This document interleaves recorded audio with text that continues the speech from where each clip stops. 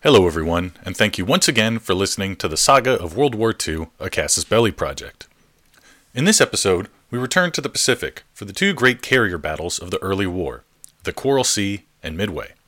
This episode has been a lot of fun for me to research and write. Unlike land doctrine and tactics, which I already have a pretty solid grasp on, I didn't really know much about carrier tactics or naval doctrine, so I ended up getting really into carrier doctrine and tactics in this episode, and use it as a sort of vignette to examine how large-scale theory can determine the outcome of tactical engagements. This episode begins another run of Pacific-themed episodes. After this, we will discuss the Aleutian Islands campaign, then shift our focus down to Guadalcanal. After wrapping on at least the early part of Guadalcanal, we'll go back to Europe and North Africa and cover 2nd El Alamein and Rommel's big defeat there. From there, we go to Operation Torch and finally wrap 1942.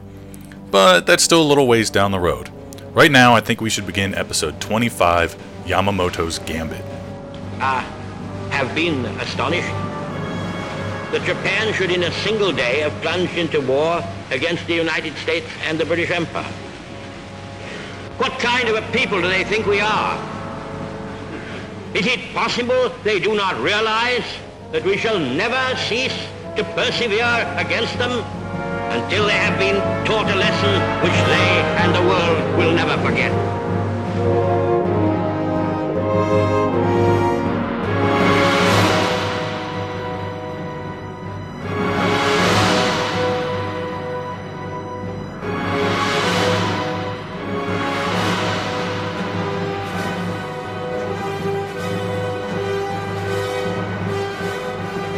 Back in the Pacific in mid-April 1942, Nagumo's strike group has just returned from the raids in the Indian Ocean, and Doolittle has delivered a strategically insignificant, yet psychologically devastating blow to the Japanese. In a perhaps hubristic response, Admiral Yamamoto vowed to push American forces even further from Japan, prevent another embarrassing strike from landing so close to the sacred ears of the Emperor. To accomplish this, he initiated Operation M.O. Yamamoto dispatched 2 fleets to capture Port Moresby in southeastern New Guinea and the island of Tulagi in the Solomon Islands off the eastern tail of New Guinea. This would have the added benefit of further forcing American sea traffic further east when traveling to Australia.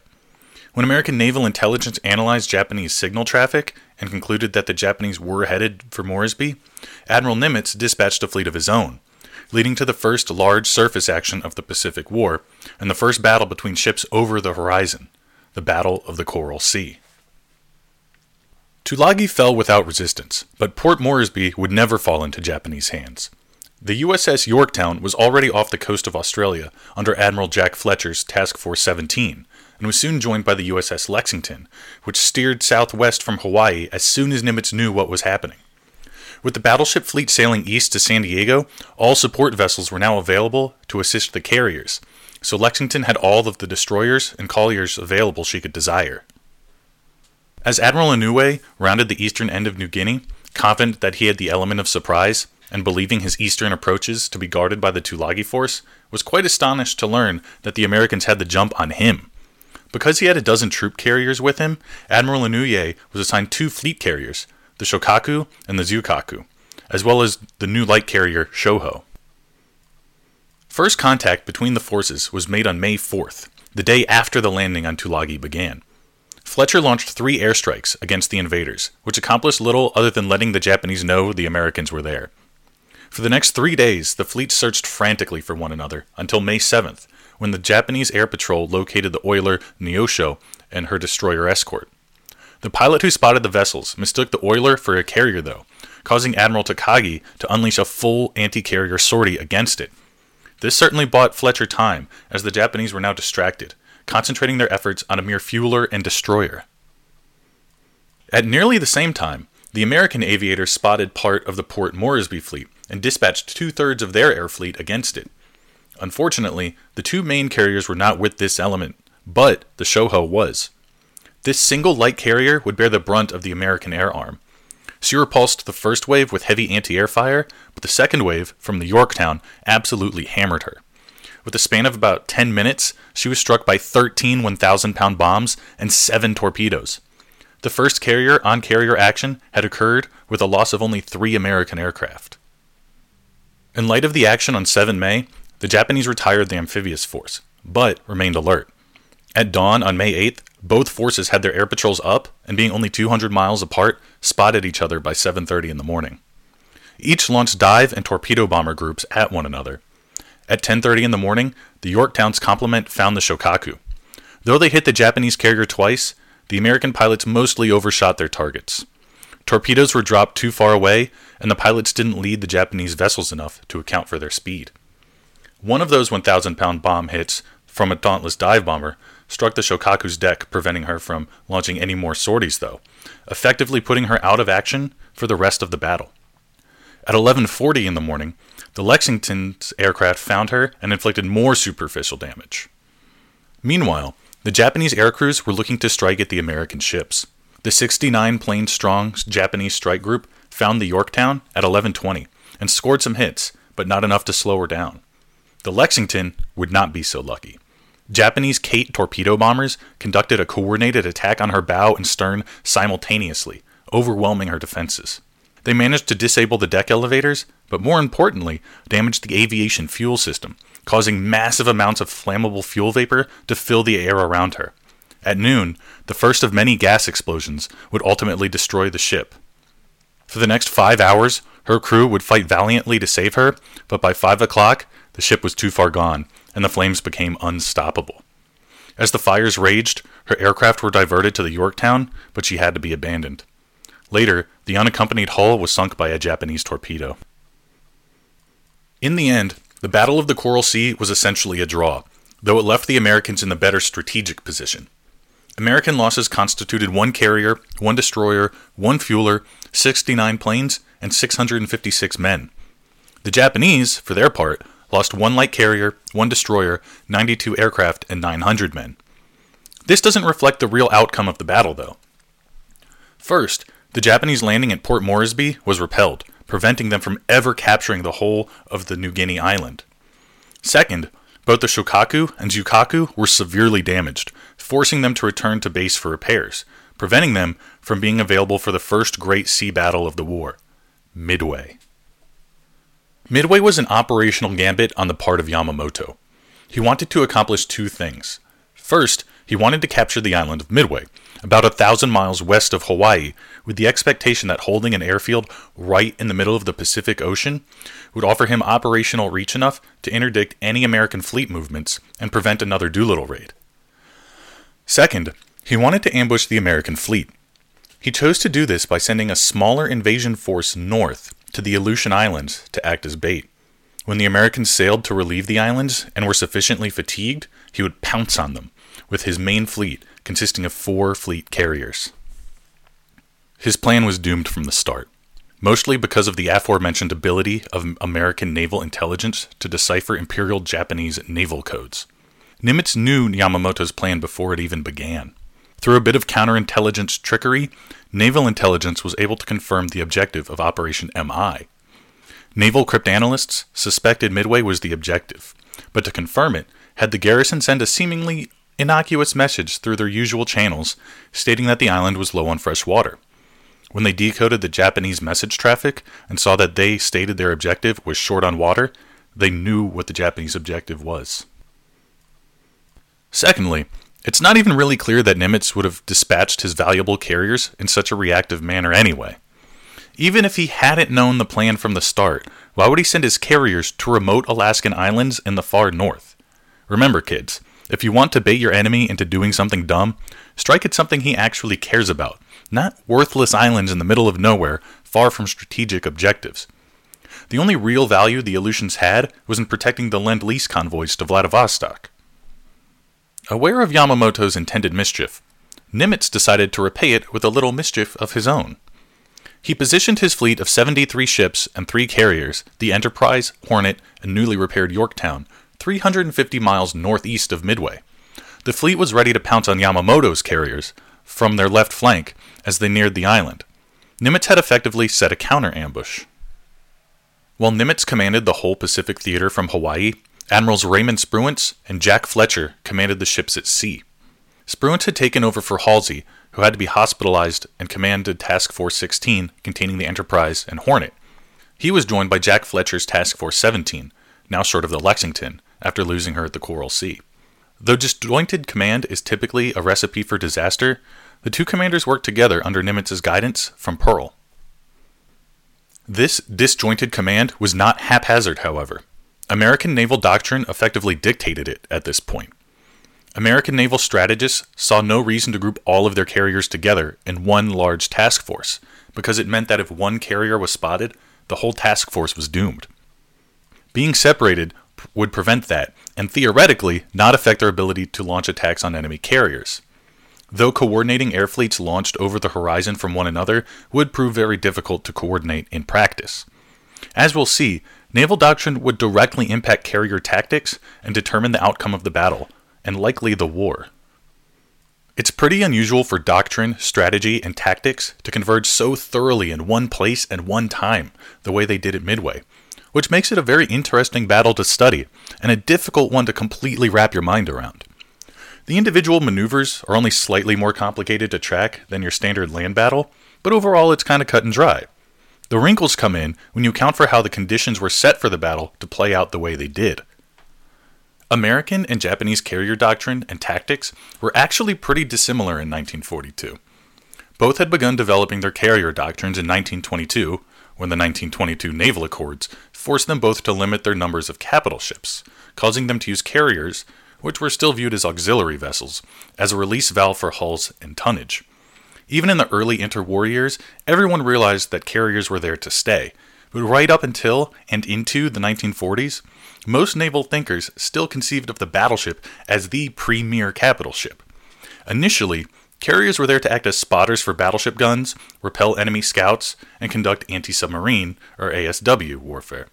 This role gradually expanded throughout the 1920s and 30s, until carriers and their complement of aircraft became powerful weapon systems in and of themselves.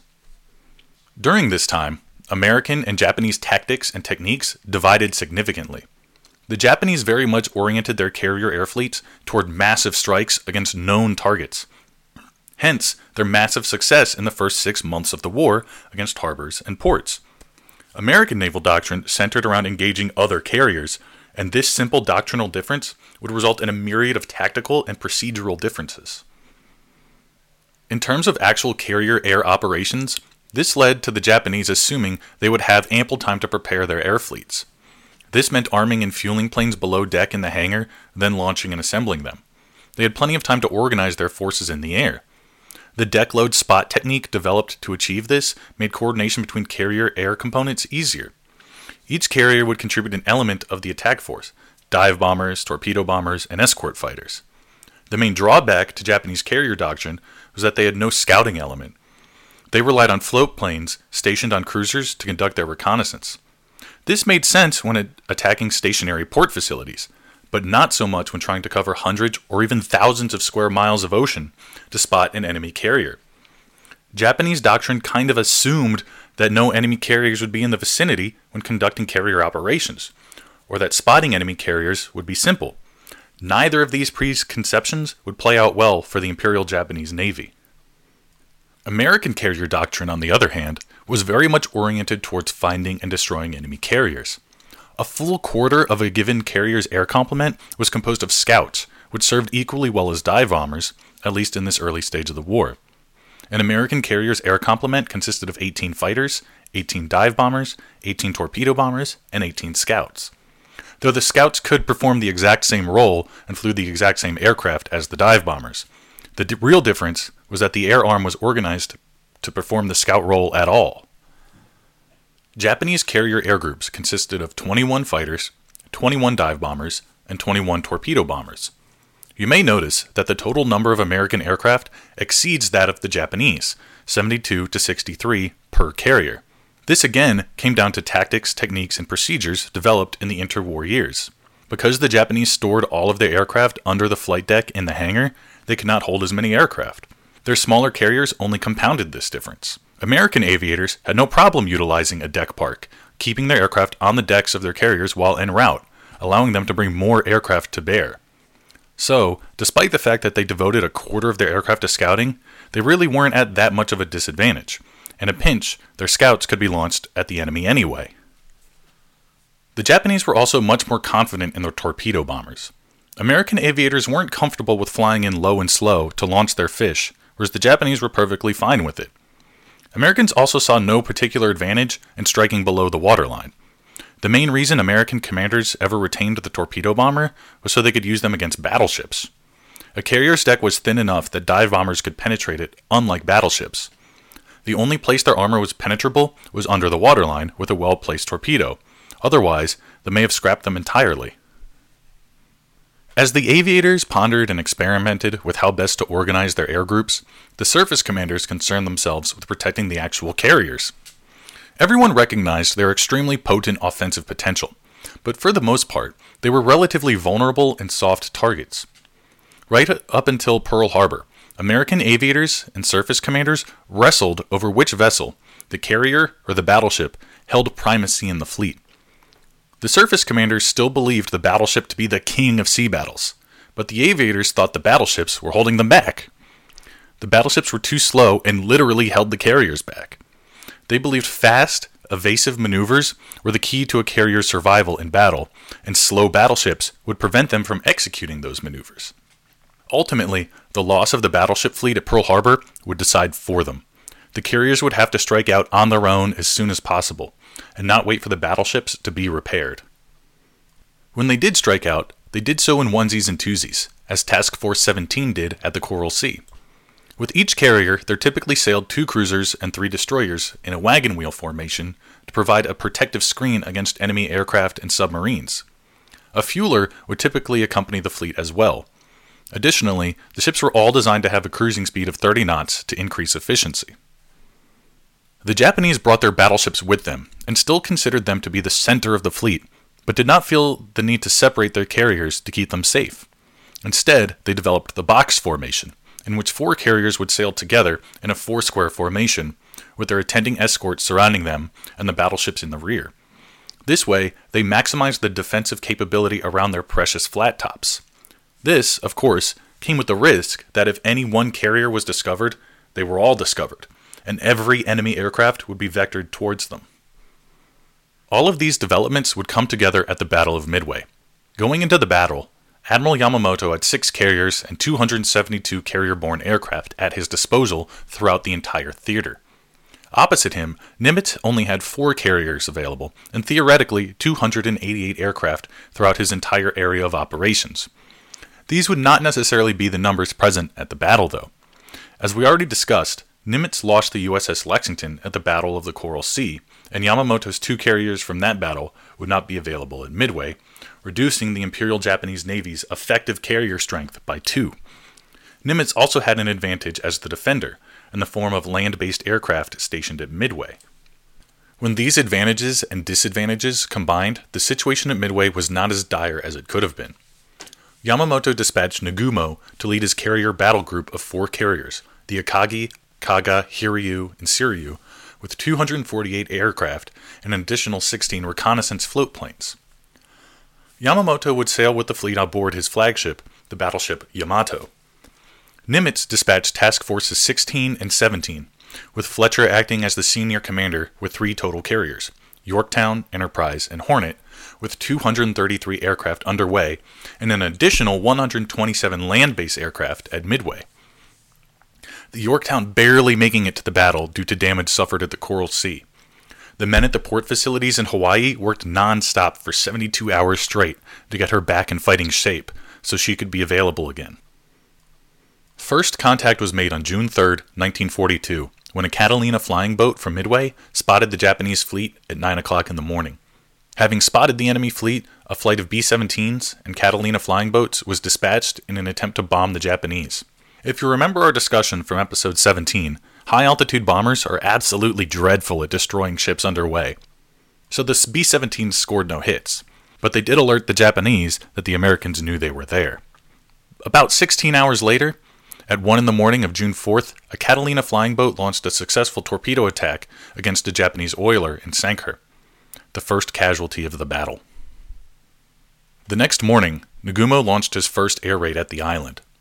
At 0430, Nagumo was 240 miles from Midway and launched 9 bomber squadrons armed with fragmentation munitions and 4 escort squadrons of Zeros, equaling 72 bombers and 36 fighters. The attack was a moderate success. Marine Major Floyd Parks led his fighters into the sky to intercept the Japanese and scored some kills at a dire cost. For the 5 Japanese aircraft they took down, they lost 2 Wildcats and 13 outdated Brewster Buffalo fighters. Anti-air fire from Midway downed another 3 Japanese aircraft.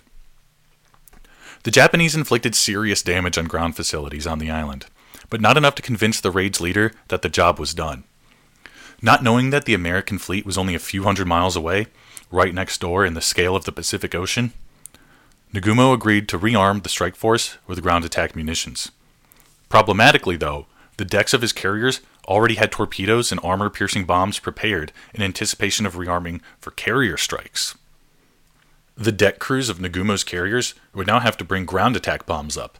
This would consume precious time and prove a fatal mistake.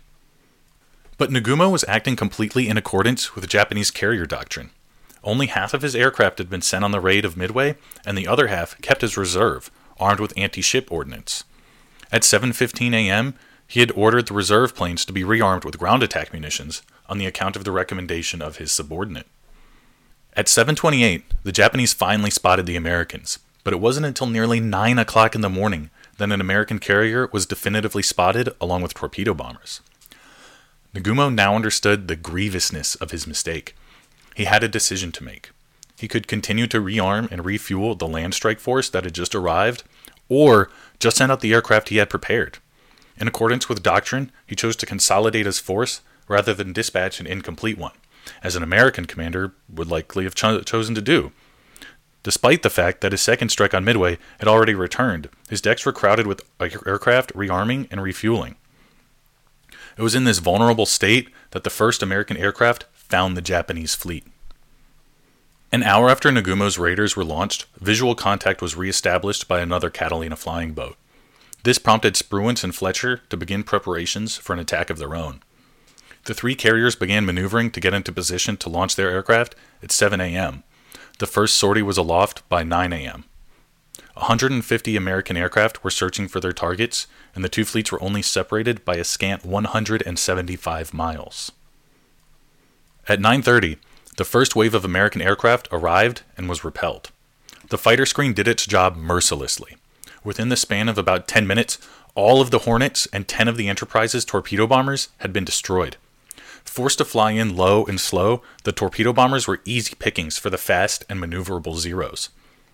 The dive bomber force never found the Japanese fleet, as Nagumo had taken evasive maneuvers to avoid detection.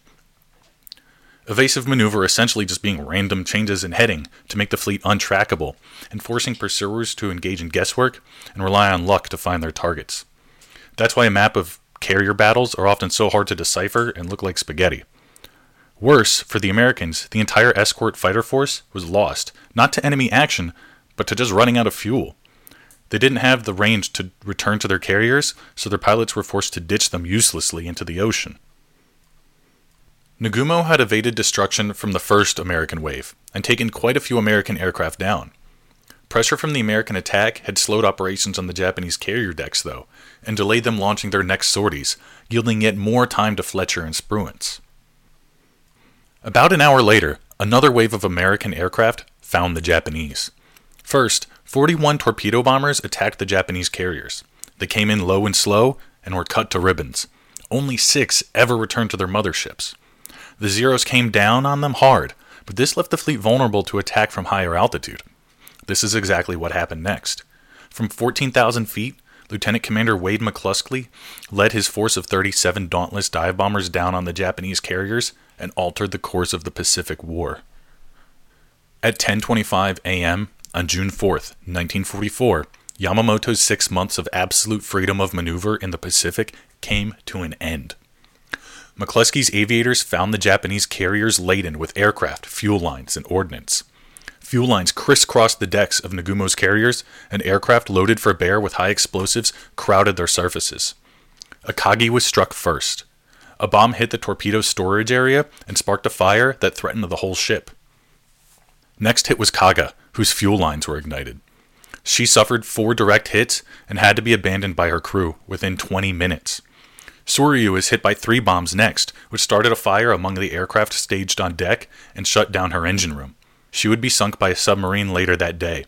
Only the Hiryu survived the first day of battle, only to be discovered the next day by a flight of dive bombers, which forced her to be scuttled by her crew. The Japanese weren't the only ones to lose carriers that day, though. Aircraft from Hiryu found the Yorktown and struck her with 2 different flights. The first arrived at 12:20 and damaged her significantly. A second strike force found her again at 14:45 and disabled her. She would be destroyed after the battle when a Japanese submarine found her and sank her while being towed back to Pearl. Thanks to the American doctrine of keeping their carriers separated, though, the Japanese never found the Hornet or Enterprise. Here, at Midway, years of carrier doctrine and tactics development came down to determine the outcome of events over the span of only a few hours. Japanese strike doctrine precluded them from engaging in heavy reconnaissance, allowing the Americans to seize the initiative by spotting them first. Japanese strike doctrine, being geared toward base strikes, informed Nagumo's decision to wait to launch a force against the American fleet until that whole force was armed, rather than dispatching a smaller one. This resulted in the Americans catching the Japanese in an incredibly vulnerable position. American doctrine of carrier destruction likely won them the day. It gave them the advantage in spotting the enemy first, and it prompted them to launch attacks when available. Second, their doctrine of keeping carriers separated prevented the Japanese from ever spotting one of their task forces. Conversely, by grouping their entire strike group together, the Japanese guaranteed that if one carrier was discovered, they all were. The advantages in defensive capability did not pay off for them, though later in the war, the U.S. fleet would adopt the box formation of 4 carriers themselves. The one major disadvantage the Americans had was their propensity to throw attacks out piecemeal. Sure, the Japanese insistence on massive attacks had the drawback that if they were caught between strikes, they were extremely vulnerable. But it meant that when their aircraft found their targets, they could attack with overwhelming force. The American way of just launching individual flights when they were ready resulted in uncoordinated and small attacks, like the 2 flights of torpedo bombers that were annihilated because they were unsupported. Had they arrived with proper escorts and coordinated with dive bombers, the Zeros would have had to spread themselves out more thinly, and maybe a few torpedoes would have struck home.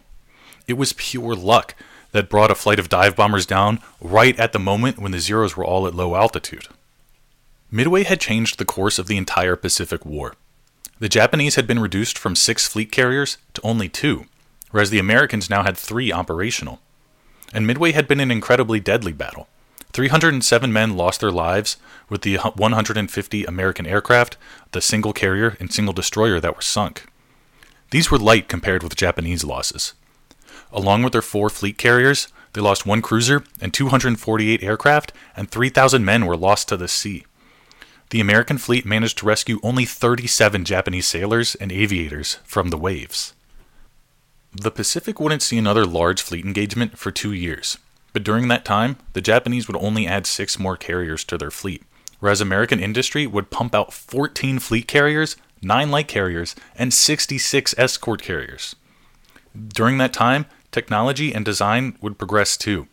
Every ship would become armed to the teeth with anti-aircraft guns, and damage control measures would improve too. The next time American and Japanese carriers would meet, the calculus for victory would be very different. But that was a long way off, and the Americans were getting ready to turn over to the offensive.